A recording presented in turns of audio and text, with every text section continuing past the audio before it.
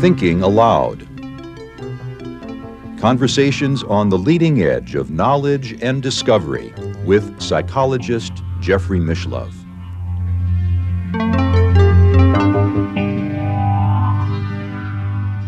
Hello and welcome. I'm Jeffrey Mishlove. Today is a bit of an unusual program. This is going to be an open-ended discussion without a particular topic, but with a very special guest. I'm honored to have with me in the studio Lynn Buchanan. He is the author of The Seventh Sense, Secrets of a Psychic Spy for the U.S. Military. He is also the founder and president of Problems, Solutions, Innovations, an organization through which he teaches and has taught for decades controlled remote viewing.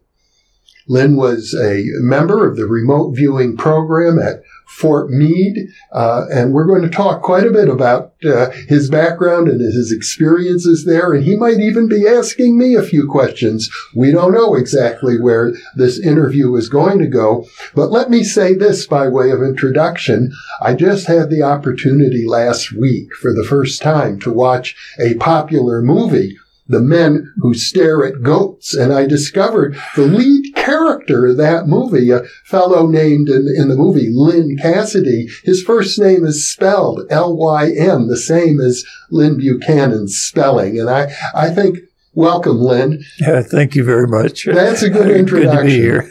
I realized after I saw the movie that it's not just a coincidence that the unusual spelling of your first name is no, it's not the same as that in the movie. There are several things in that movie that actually happened with me.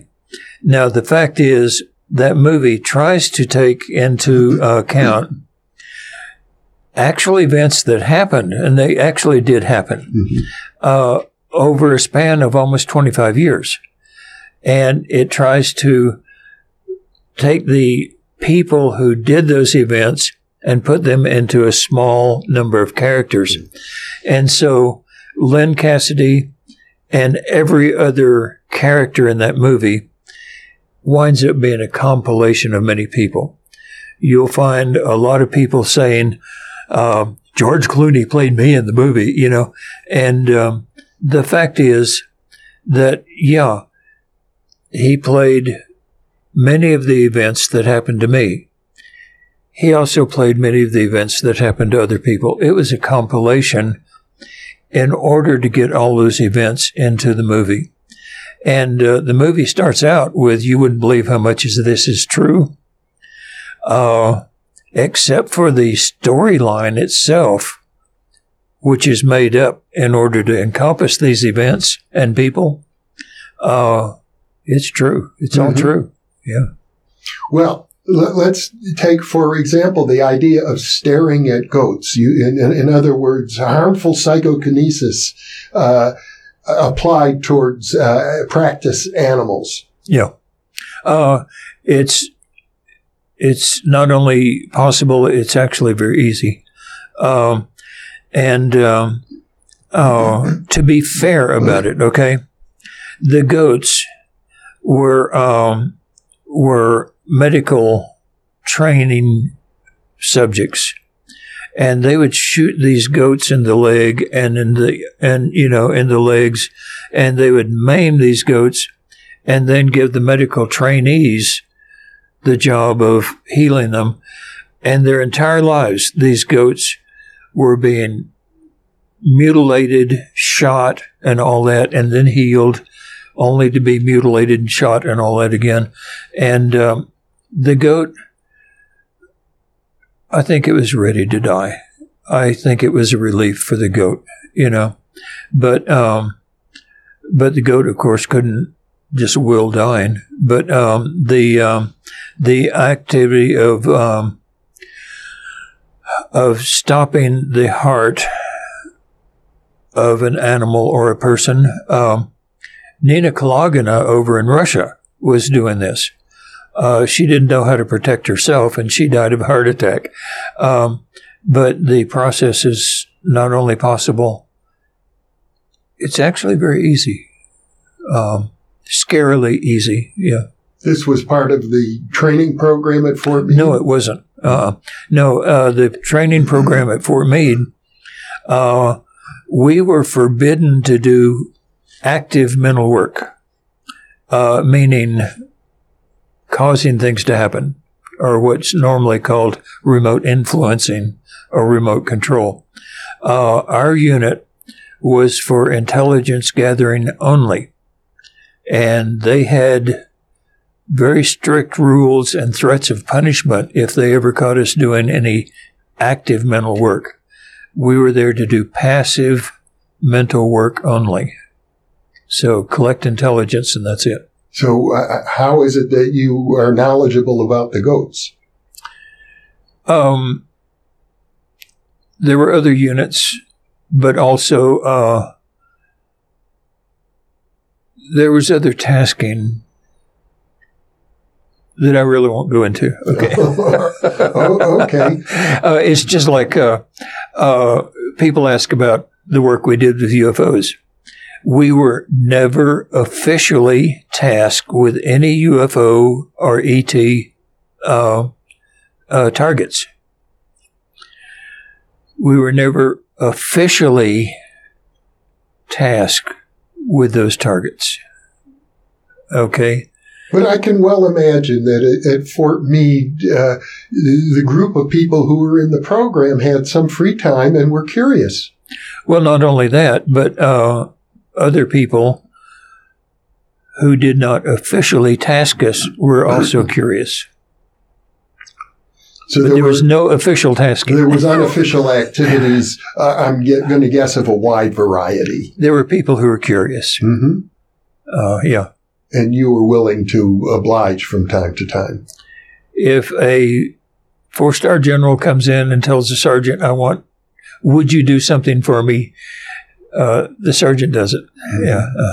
Well, in the movie, the character, Lynn Cassidy, who causes a goat, I guess, to die, yes, feels a great deal of regret after that happened. And the plot of the movie, that's sort of a turning point. Yes, it is. And the sergeant who actually did that was not me. Mm. I killed the computers.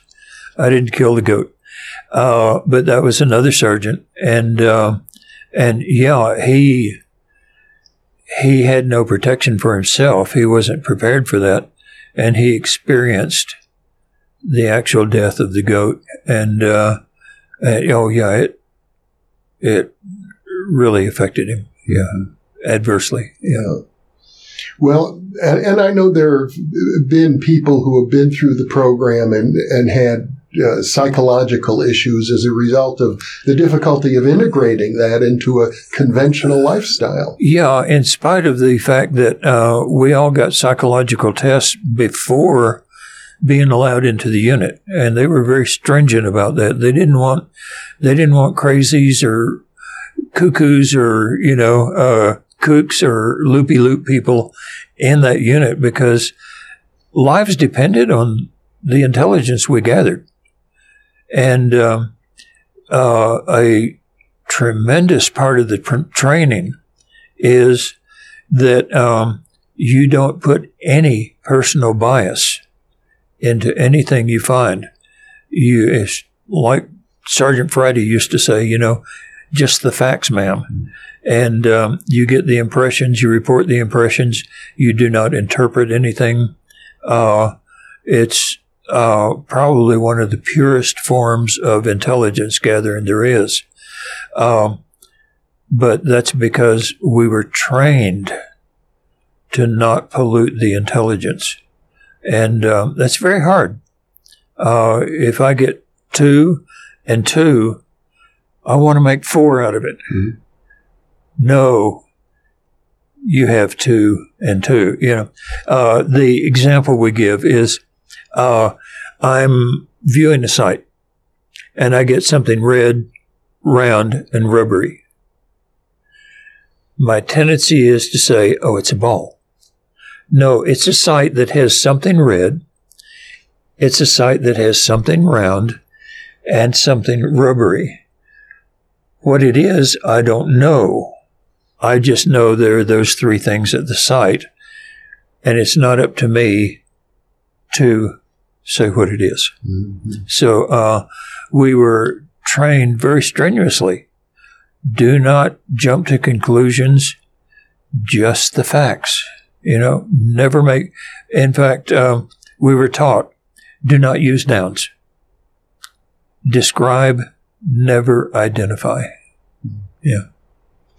Now, in the movie, there's another lead character besides Lynn Cassidy. I understand it's based on Jim Shannon, who I think was the founder of, what was it called, Delta Force? Yeah. In the movie, it's called First Earth Battalion, I think. And no, it's called, I forget what it's called in the movie, but First Earth Battalion is what Jim always named his unit. Yeah. It was actually Delta Force. Yeah. Uh-huh. And now I've met Jim when he Great was guy. alive. Really, really a lovely man. Yeah. And I had, parenthetically, I might add some interesting experiences with the lady he eventually married, Joan Steffi, which is another long story. She was involved with me in the Ted Owens research that I did.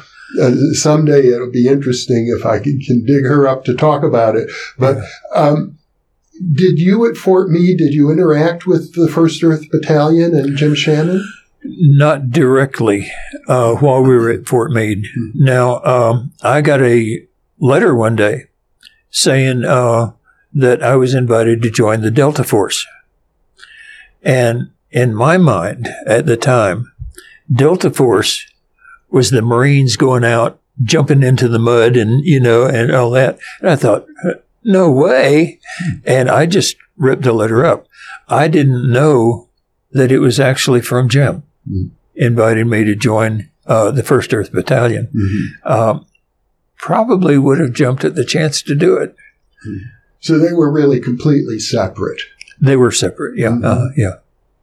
Now, they were separate at our individual levels.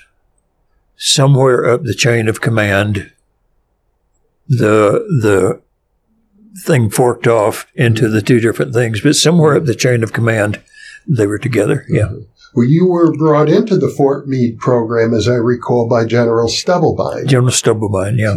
So, he might have been the one who was aware of both of these. I'm pretty sure he was, yeah. Back to the movie. The one probably most accurate thing in the movie,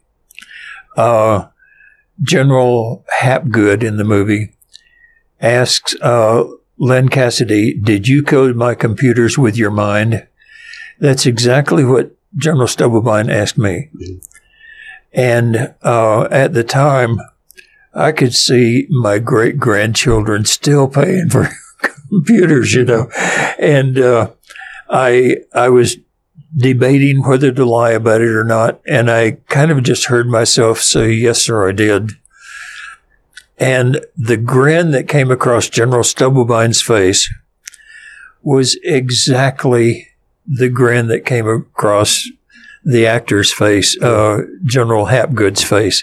I mean, it was exact.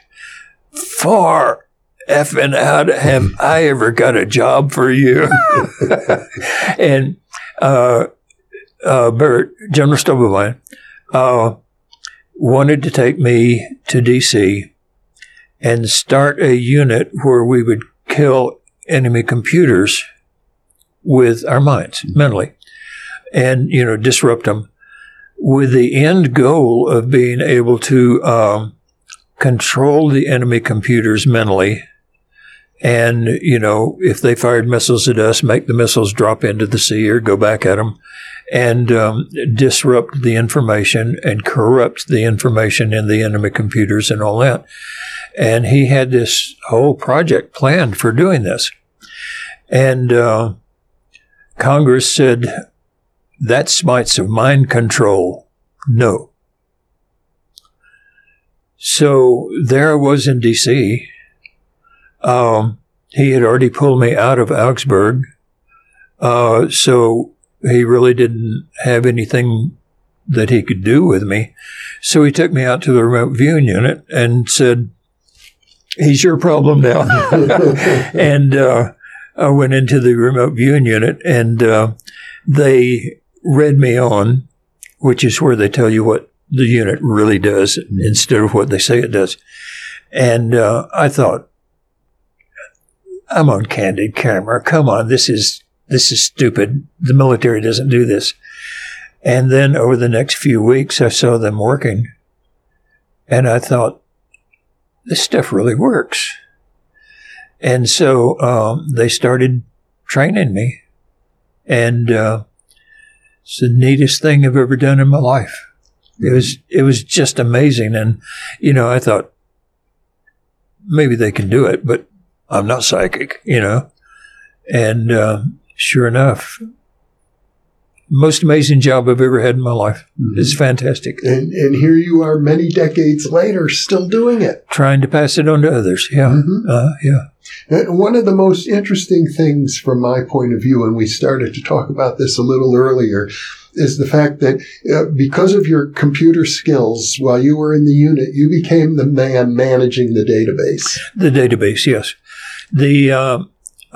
When this came out to the public, it was called remote viewing. Now, in the military, it was called coordinate remote viewing. Ingo Swann, who created this, finally got discouraged with the fact that when it came out to the public, people were just saying, oh, I'm giving some random numbers, and so I'm doing coordinate remote viewing. And so he started calling it controlled remote viewing, with the knowledge that the remote viewing is controlled. And also the knowledge that the general public would say, I don't want to be controlled. And so people stayed away from controlled remote viewing. That is separate. Now, the fact is that in the controlled remote viewing that we did, we analyzed every perception. We databased it according to the feedback, and we found out that some viewers are great at colors, some are great at shapes, some are great at relationships, everything else. And we found that we could actually identify strengths and weaknesses of individual viewers through databasing. And so the database became the backbone of controlled remote viewing, in such a way that now we have civilian teams out in the civilian arena who are doing the remote viewing for police work, businesses, and research and all that. And they can go through their we have one who has a bevy of 25 highly trained professional level remote viewers. And she gets a task in, and she can go through and say, okay, what type of information do I need to answer this task? She can look in the database, and she can say, to answer question number 1, I need this viewer. Number 2, I need this other viewer. And as a result, can come up with over 90% accuracy, because she's pulling on the strength of each and every viewer. What I learned from you recently, which actually surprised me, is that the same database that you developed at Fort Meade, you're working with now many, many decades later. Yes, and it's open to all controlled remote viewers. Remote viewing has become the new age term for psychic. And so when somebody says they're a remote viewer, most people don't know what remote viewing means, that it came from controlled remote viewing. And so you have palm remote viewers, pendulum remote viewers, crystal ball remote viewers, tea leaf remote viewers, and so on. And you can't database these things. The strength of the method that Ingo Swann created is everything can be databased, it can be analyzed, it can be controlled, and it puts the viewer in total control of the process, of the psychic process. most natural psychics are at the mercy of their talent. A controlled remote viewer is not. They're in control of their talent. Because the methodology is so precise. That's right. And the controlled remote viewing is the methodology. It's not the psychic part. It's the methodology. Mm-hmm. What we teach is control. Mm-hmm. Yeah. I know in an earlier interview, if I recall correctly, you pointed out to me that really what the controlled remote viewing process is about is how to take the psychic information that's available to everybody and bring it up from the subconscious mind to conscious awareness. Absolutely. Yeah. Uh-huh. In a controlled manner. Yeah.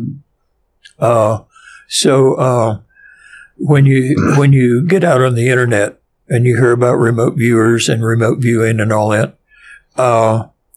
generally you say to a remote viewer, oh, what do you do? Oh, I use a pendulum or something like that. That is totally different from a controlled remote viewer. Yeah. Yeah. And so the database, no matter who teaches, we have qualified teachers and we qualify them to teach controlled remote viewing.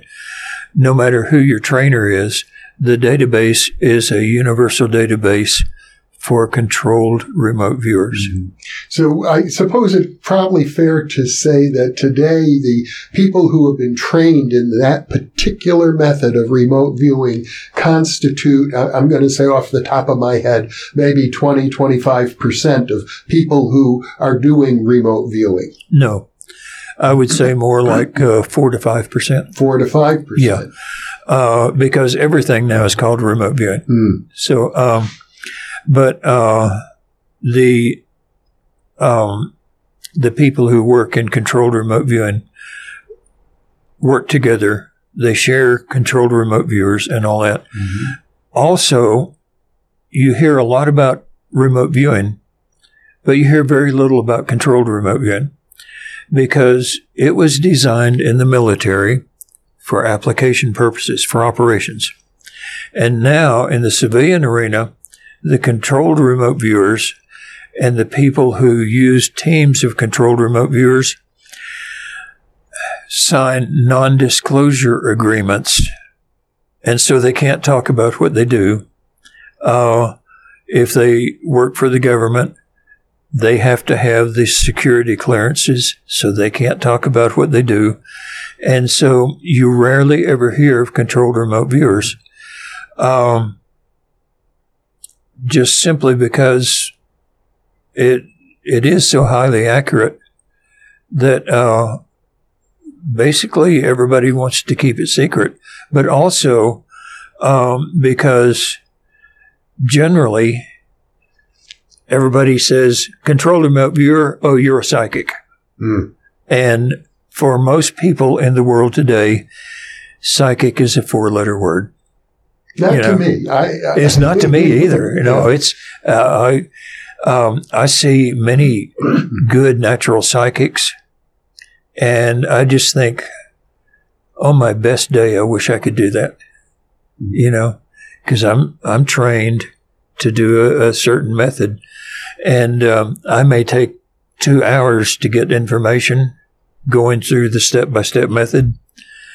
And a true, good, natural psychic can just, the answer is. And I think, how do they do that?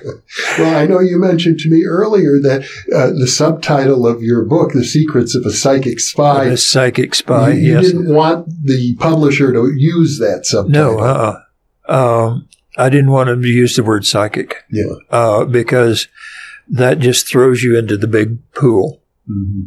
And yeah, the controlled remote viewing uses your psychic ability in an organized manner. Mm-hmm. And so, yeah, we were psychic spies. That's true. And that's what we did. Mm-hmm. I think you know about the thing Joe McMoneagle did for the Boomer submarine. Yes. They had no idea what was in that building. He mentally went into the building, drew pictures of the submarines, drew floor plans of the buildings, and we did that on a normal basis. But the minute you say psychic, everybody, Yeah. Well, there's so many questions I can ask you. Let me ask you this one. When one thinks of remote viewing, it's as if you know that you're in a barracks or in an office somewhere, and you're receiving mental impressions of a target. Yeah. But there's also, as you described, you went into the building, or Joe McMonagle did a kind of bilocation where mentally, where you're really there. Yeah. It's not quite the same as viewing. It's more like being there. There comes a point in controlled remote viewing. I don't know if this happens with natural psychics. When they say they bilocate, they describe it, and it's not the same. But in controlled remote viewing, there comes a time at a very high level when all of a sudden you can't tell you're not at the target. You feel the wind on your face, you feel the sun, you hear the sounds. You cannot tell that you're not really there. You're not really there. And it's not an out-of-body experience. Out-of-body, you can pass through walls and things like this. It's a virtual reality experience, like when you put the goggles on, that moment when you buy into it, it becomes real. And it's that moment in controlled remote viewing where you totally buy into it, and you're supposed to write everything down in controlled remote viewing. There's no table. There's no pen in your hand. There's no paper. You can't tell you're not at the site. And this has happened to me several times. And it's amazing. It really is. Ingo Swann said, never let a controlled remote viewer do that, because they quit reporting. And I lived for it. It's great. I did an interview with my friend Jason Reza Georgiani not so long ago, and he told me a story. I think it came from you about doing where you were tasked, or perhaps you knew who the viewer was, to be on the airplane that was over Lockerbie when the flight exploded. Oh yeah, I got that one. Yeah, that was you. That was me. Yeah, and. That was not a pleasant target. Yeah. But you had the feeling of actually being there in the plane and watching. Absolutely, and dealing with the whole situation, and they ran me through the plane to the point of the explosion, found the case, and actually identified it. And I heard that from the results that we did, because everybody in the unit did that, that they actually used that intelligence to find the actual source of the case and track it back to who had put it on the plane and all that. Yeah. Part of the description that Jason shared with me was the idea that as the explosion was occurring, people were dying, and you were able to experience how their consciousness left their bodies, and they became aware of you. Yeah, and the confusion, the fear, all of that, and having bilocated, you can't tell that you're not there. So I was getting all wrapped up in the emotions of it, and as though it were happening to me. And it was not a pleasant target. We got the job done. Well, I guess there are many instances in which psychic people report having experiences of a negative nature, a murder or an accident, or Well, yeah, and if you're going to work for the police, a lot of people tell me that they want to learn the controlled remote viewing so they can bring home missing kids and all that. And I warn them ahead of time. I say, if you're going to access these kids, find out where they are and what happened to them, you're going to witness some things that you really are never going to be able to forget. And they're not pleasant things. And, this is one of those where you're wanting to go where angels fear to tread, and there are some of these things, you go to find a missing kid and you experience that kid, even observing it, being molested, tortured, chopped into pieces and spread across an acre of land. Do you really want to, experience that? And so I warn people ahead of time, and many times they'll realize and they'll say, no, I don't. And I'll say then, okay, if that's your only reason for learning remote viewing, take up basket weaving. It just don't do it. It takes a special personality to do that kind of work. And special training too. Mm-hmm. Yeah. Mm-hmm. Now, I know, and I've talked to other remote viewers who are in the Fort Meade program, there's been a lot of curiosity about certain unsolved mysteries, particularly in relationship to UFOs. Yeah. I assume maybe that you also were curious about that. Very, very much so. Yeah. Mm-hmm. There's one question about the UFO. I won't go into it. It's a long explanation that I have tried for years to find the answer to it, and I've had other highly qualified remote viewers try to find the answer to, and the answer seems to be some kind of technology that's beyond anything we can understand right now. Mm. And so that's, I think the only way to find an answer is for me to abduct an alien. For you to abduct an alien. For me to abduct them, yeah. Mm-hmm. And get into their ship and tear it apart, which I'm sure somebody's already done. But anyway. Uh-huh. So you have made an effort to use remote viewing to learn something about the UFO mystery. Oh, absolutely. Yeah. Many things. And have gotten absolute proof, real world confirmation back on quite a bit of it. Mm-hmm. For example, everybody says, oh, they're so much more advanced than we are. Not always true. We found out long ago that you can move things by exploding them, by exploding something, and it'll blow things out of the way. Mm-hmm. They found that you can move things by magnetism.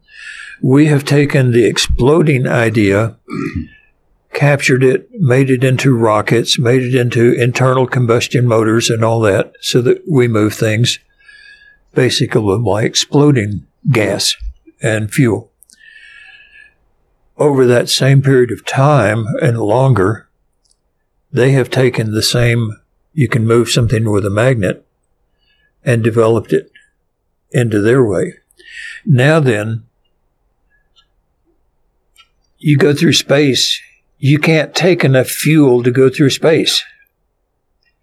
But planets have magnetism. Mm-hmm. And using magnets, you can use the planets to guide your ship and to power it. Okay? And, you know how a UFO will go slowly over the land. And then the reports are it shoots up. You have a magnetic drive over an iron core planet. It's dangerous to the pilot, and all the ground, the magnetic field varies as you go across. So as they fly low, they're going to fly slow Because if they don't, they're going to hit all those bumps and crash. But when they want to go fast, they have to get away from all that irregularity, so they immediately shoot up, and then they can go fast.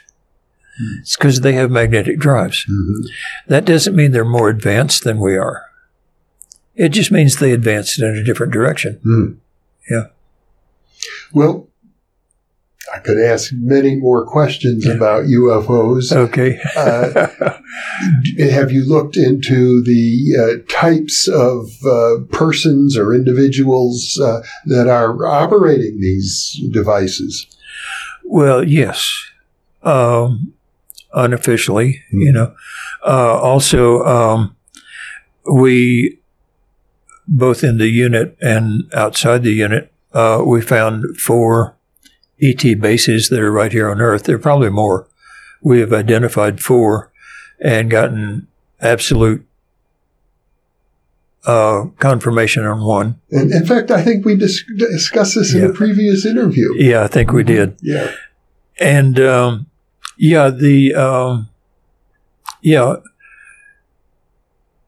after I got out of service, we discussed this too, I think. I was asked to do a study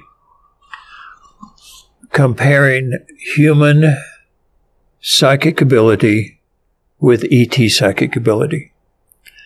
And now the ETs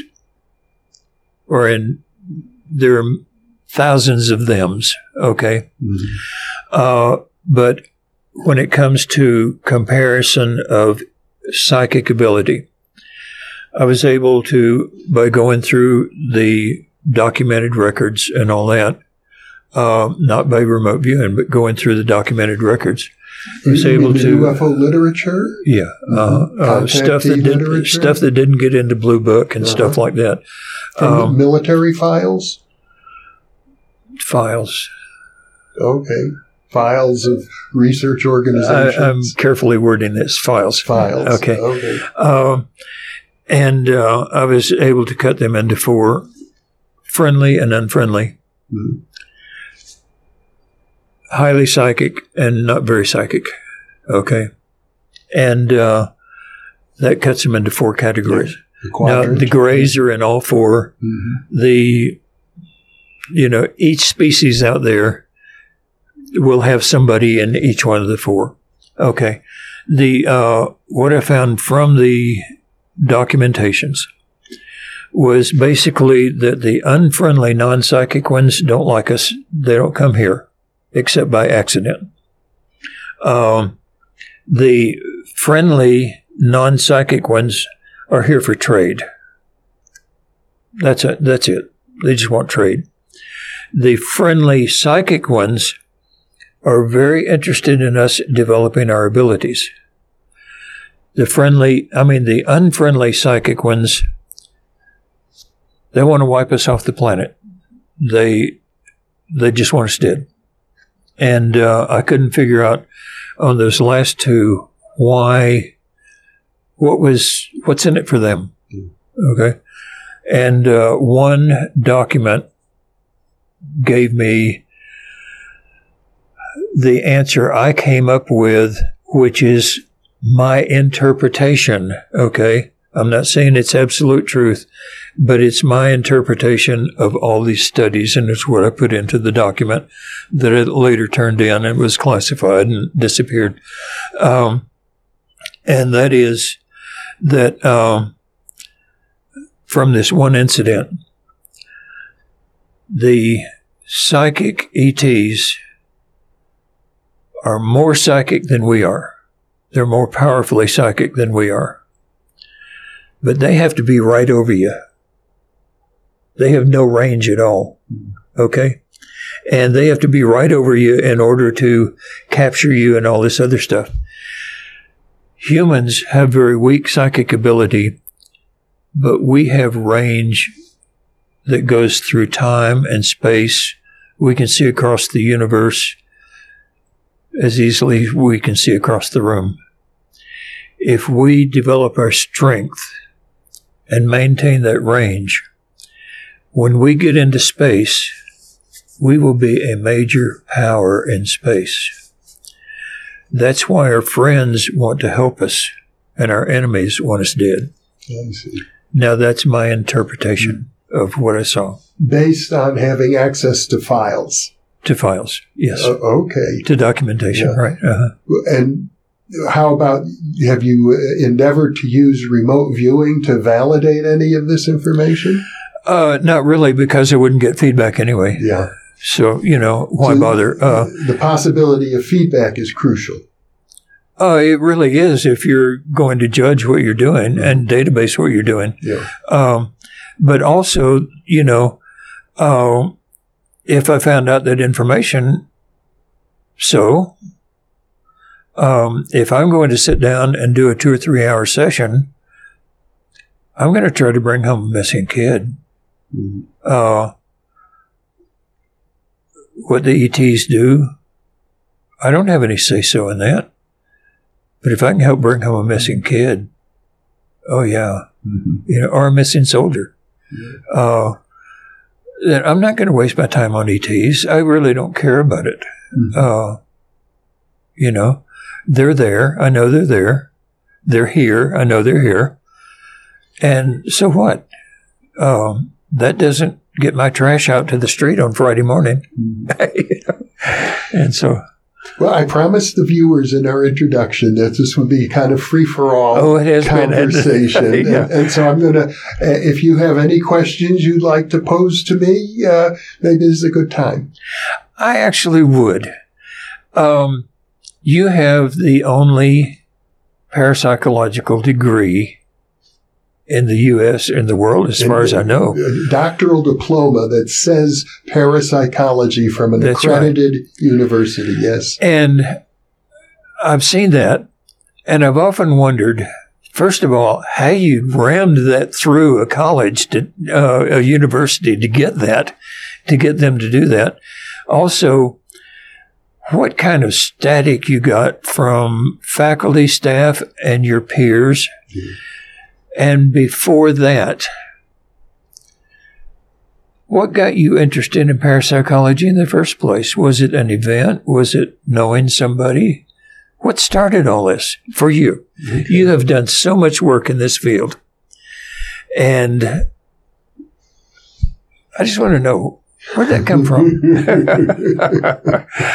Well, I think, Lynn, I was drawn to it as a undergraduate in college. Okay. Really. Growing up, I grew up in Wisconsin. I had a very conventional upbringing. Yeah. My father ran a furniture store. I sort of imagined as a child I might go into the furniture business. Yeah. Uh-huh. But when I got into college, I learned about, browsing through the library. Oh, yeah. I found books on ESP and books on life after death in the library. And so I was drawn to psychology. I got an undergraduate major in psychology. And also, to be honest, that was in the 1960s. And college students at the time were experimenting with drugs. Oh, yeah. And so I had psychedelic experiences that sort of really opened me up.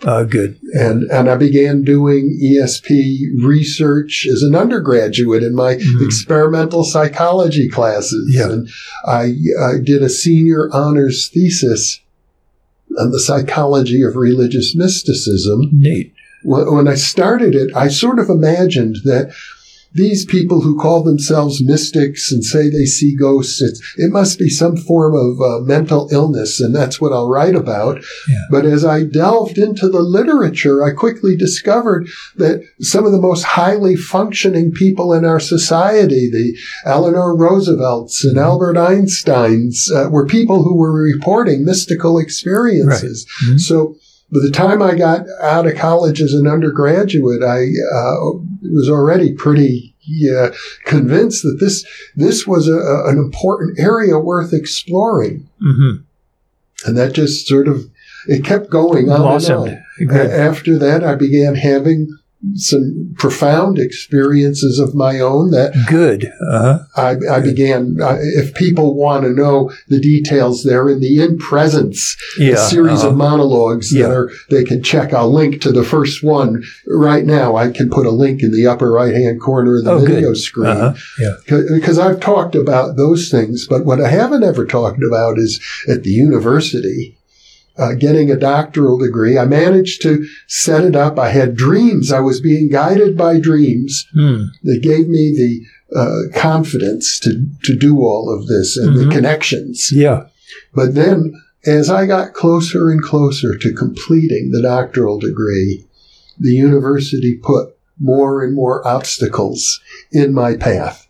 And it got so bad that even after my graduate committee had approved my dissertation and awarded the degree, and I had a graduation ceremony, the skeptics were so outraged that they endeavored to get the university to revoke my degree. Really? Yeah.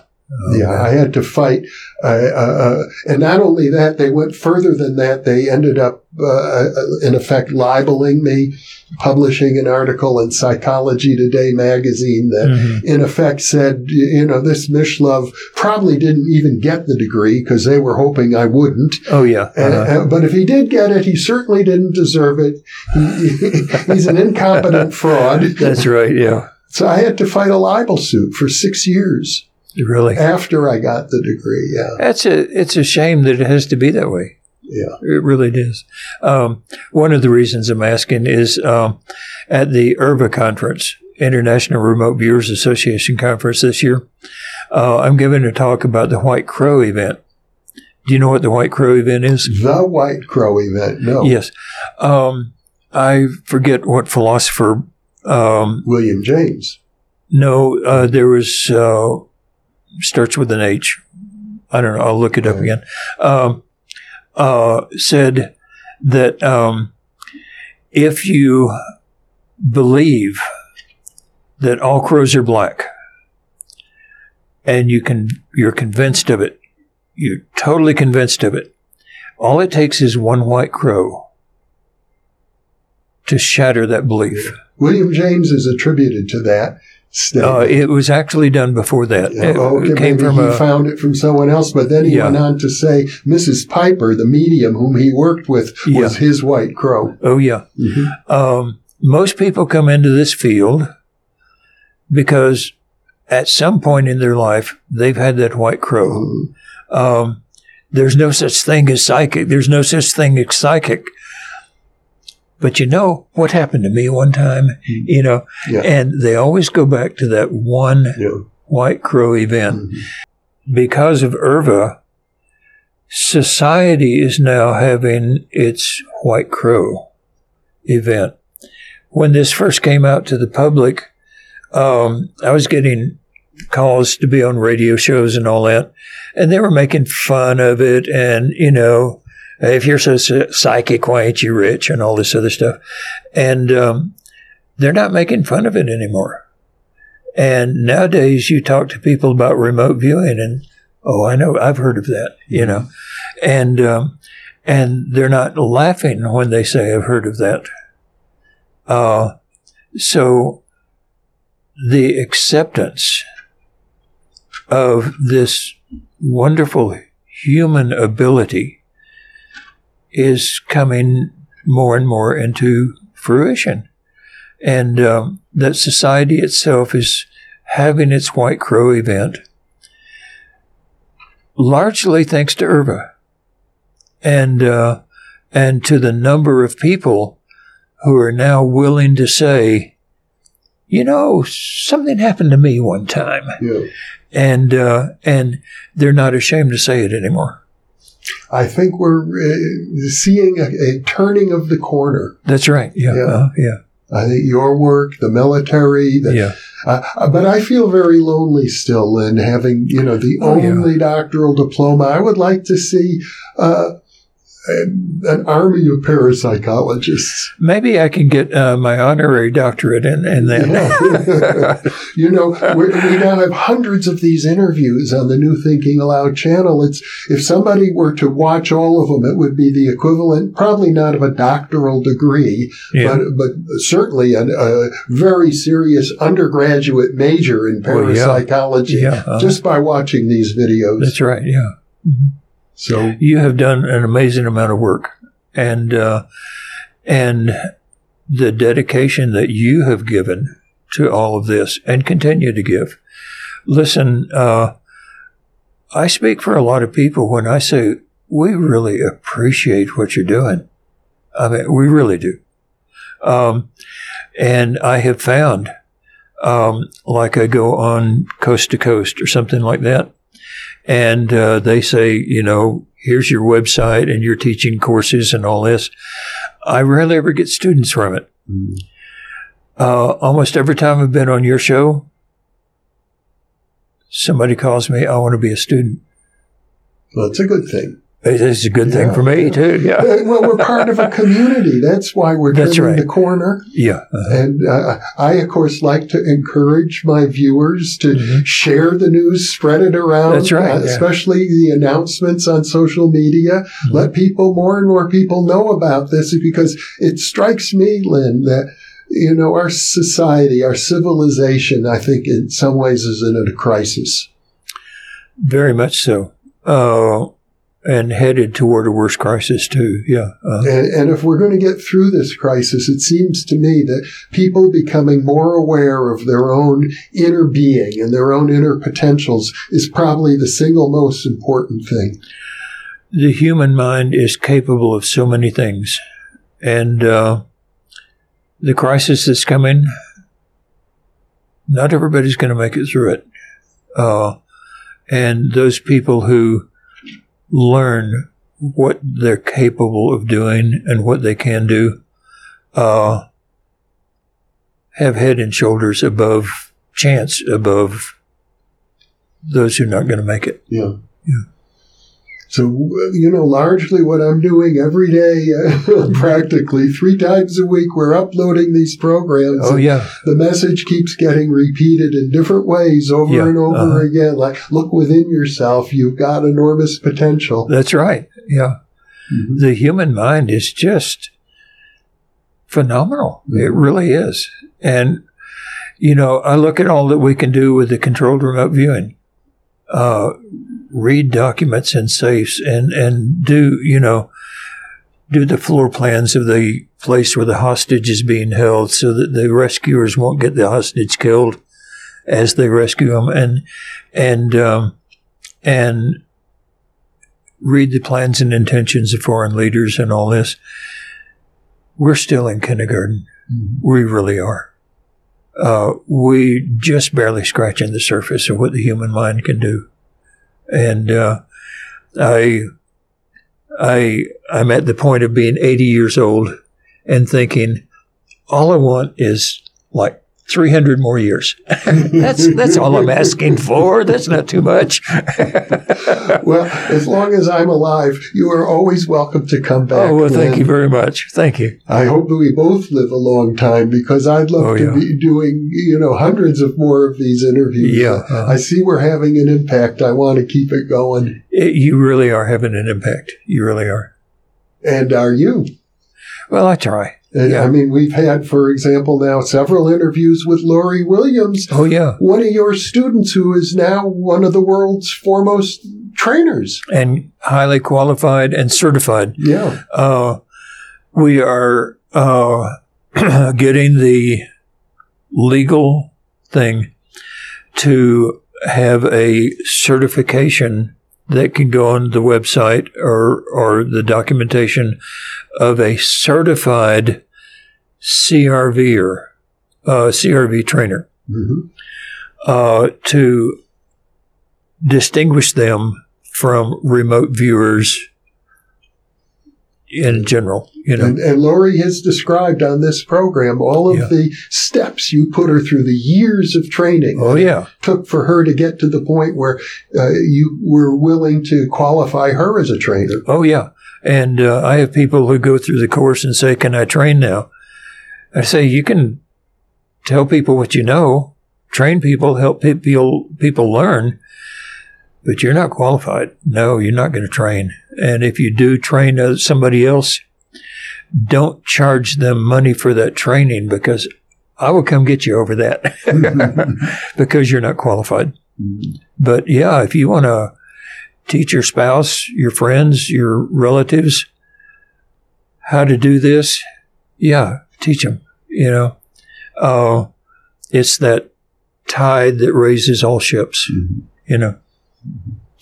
So by sticking with controlled remote viewing and setting very high standards, and by keeping a very accurate database that goes back for decades, you are really working to establish CRV as a serious profession. It is a serious profession already.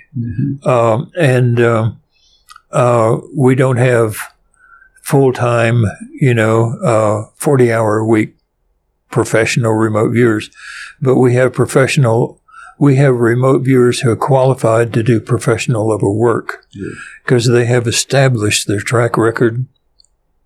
They have established databases. They have dependability ratings that are so high above chance that there's no denying it, in fact, Michio Kaku, that's his name, the physicist, was on Star Talk the other night. And he came out, was unpopular with their host, but he came out and he said, did you know that there's data now showing that telepathy, psychic predictions and all that, it has been proven scientifically that it happens and it works. And he said, it works. And the host, of course, had changed the subject. But, even in the scientific community. Well, I like to let people know, for example, that the American Psychological Association, which has traditionally been pretty hostile to parapsychology. After all, psychologists are they're on the bottom rung of the pecking order among scientists. So they feel many times threatened by parapsychology. They don't want to have anything to do with it, largely. But they published in their flagship journal in August of 2018, as I recall, an article summarizing meta-analyses of parapsychology studies that included over 1,400 experiments showing overwhelming statistical significance. That's right. One of my students, Dr. David Shaver, is a pretty high-ranking member in that and is now being sought out to give talks on specifically controlled remote viewing, the psychological aspects of it and so on. Also, David Ritchie, Dr. David Ritchie, up in New England, has written a book called The Hiss of the Asp. HISS is Histological Informational Survey of something. ASP is the anomalously sensitive person, where he compares psychics, controlled remote viewers, and borderline psychotics, and shows the similarities, shows the differences, and actually shows where the controlled remote viewing and most of the psychic work has nothing to do with borderline psychosis, which is one of the psychological establishment's famous thing. People assume sometimes, ignorant people assume, if you're talking about paranormal things, it means you're crazy, on the edge of psychosis. That's right. And he has done a study. He has a book out called Hiss of the Asp. Dr. David Ritchie. And excellent book, and I mean thoroughly researched. Well, I hope I can invite him on this program. Oh, that would be neat. Yeah. He's an interesting person to talk to. Yeah. Well, Lynn Buchanan, this has been a delightful conversation. Thank you. I've enjoyed this. Thank you. Thank you for inviting me here. Coming to Albuquerque. Come back often. You're welcome anytime. I hope we have many more opportunities together. Oh, thank you. We weren't sure about the snow. Oh, this won't go into the... When it snowed like it did yesterday in D.C., we used to go down, take our lunch down and sit on the park bench so we could watch the Arabs try to drive in it.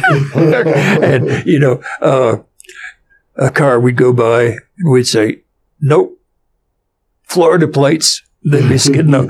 Nope, Southern California. And a car would go zoom through the snow. That's a Texan. But, yeah, one of, you know, spectator sports are where you find them.